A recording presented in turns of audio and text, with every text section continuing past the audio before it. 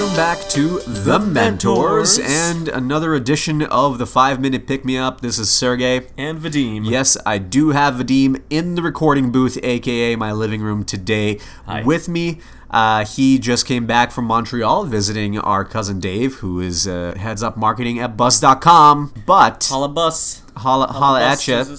All right. Today we're going to talk about a concept that I think is important to understand, which is that a lot of times when you get your first customers, you have to be willing to do the things that most other people are not willing to do.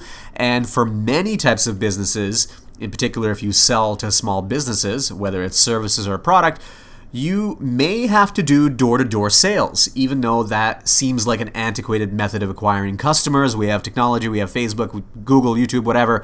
Why do door-to-door sales? But I can tell you multiple stories of founders who got their first several customers doing door-to-door sales, and in fact, it's a great way to learn how to sell if you want to get better at it. So if you've been thinking about a business idea for a long time and you're just not sure how to get moving and how to execute on it, because there's a lot that you can be doing, and let's face it, some of those activities might not be the most interesting in the world, or you just might not want to do, like picking up the phone and cold calling people, or going in door to door, risking rejection and the like, to actually try to get sales for your business and try to get customers. These are the things that successful entrepreneurs basically force themselves to do in the early days in order to get traction as quickly as possible. And door-to-door sales is one of the best ways to do that. And so about a year and a half ago, it was March 2017, when I was working at Venture for America, I had a would-be founder come to me with this new piece of technology that him and his partner developed. And what this technology could do is detect microscopic amounts of bacteria or pathogens on any surface to tell you if that surface is dirty or not. And so there's multiple applications that you can have, but one of them is, for example, selling to hospitals so that doctors know if their hands are actually clean, or selling to restaurants. And so this founder came to me for advice, and he was wondering where they should start. You can make a lot of money with hospitals, but maybe restaurants make sense. And so we talked through it, and we came to the conclusion that selling to hospitals is very difficult. There's a lot of regulations that you have to know about, and just the sales cycles are super long. And for a startup, it's all about survival. So I decided to give them the advice of trying to prove out the concept with restaurants, because having clean hands actually is something really important, and having clean surfaces is really important. And so he left, and to my surprise, this is a gentleman who's an engineer who had no experience at all doing any kind of sales. He came back to me 3 weeks later, having had 80 conversations with small businesses, in particular bars and restaurants. And so what him and his partner did, and his partner also never had any sales experience, they bit the bullet, even though they were super nervous about it. They wanted to prove that businesses need this.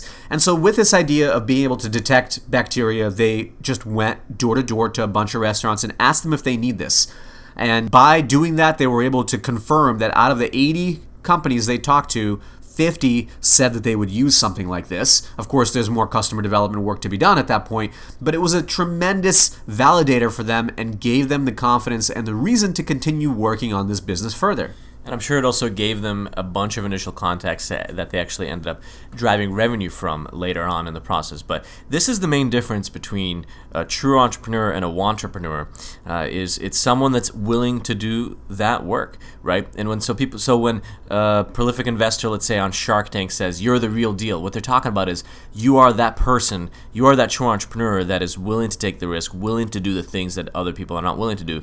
Like, let's say, doing door-to-door sales and having 80 conversations in a 3-week period. Very uncomfortable. Just because you haven't done it in the past, or just because maybe you've been afraid to try it in the past, doesn't mean that it's not possible for you to do. It's still very attainable. At some point, though, you have to just make the decision and go ahead with it. And just because you're not good at it, or you think you're not good at it, doesn't mean it's not worth doing. What happened with that company, because they did those door-to-door sales? Well, we accepted them into our summer accelerator program. They ended up working on it full time. They ended up creating their first prototype by spending a couple $100s on it and 3D printing a case for it, essentially a scanner to scan for hands. And they got their first couple of customers with this exact door-to-door approach. They ended up then getting into one of the most competitive accelerators, Techstars, and got enough customers through introductions, through actually big restaurant chains that they started working at that point when they were ready.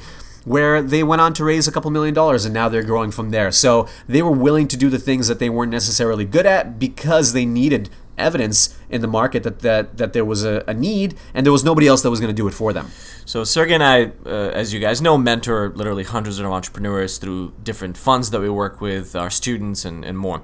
And the difference between the people that bite the bullet and act based on the advice we give them, or even their own advice, or other advisors and mentors they talk to, is very, very clear. When you have follow-up conversations with these people, they always come back with a bunch of things tested, a lot of things that didn't work, but at the very least you see that they're putting in the work. Versus meeting with somebody else that you come back a few weeks later and you realize, let's say, if they really needed to validate an idea and they hadn't talked to a single person yet, clearly they're not willing to do what it takes to move forward. So you can become that person at any time. You just have to make the decision and realize that it's uncomfortable for everybody, but once you start doing it, it gets a little bit easier with each time.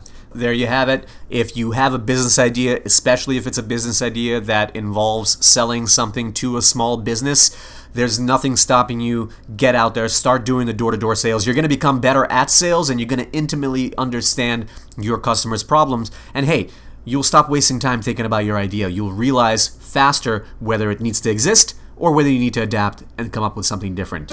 All right, you got this. Have an awesome week. Bye-bye.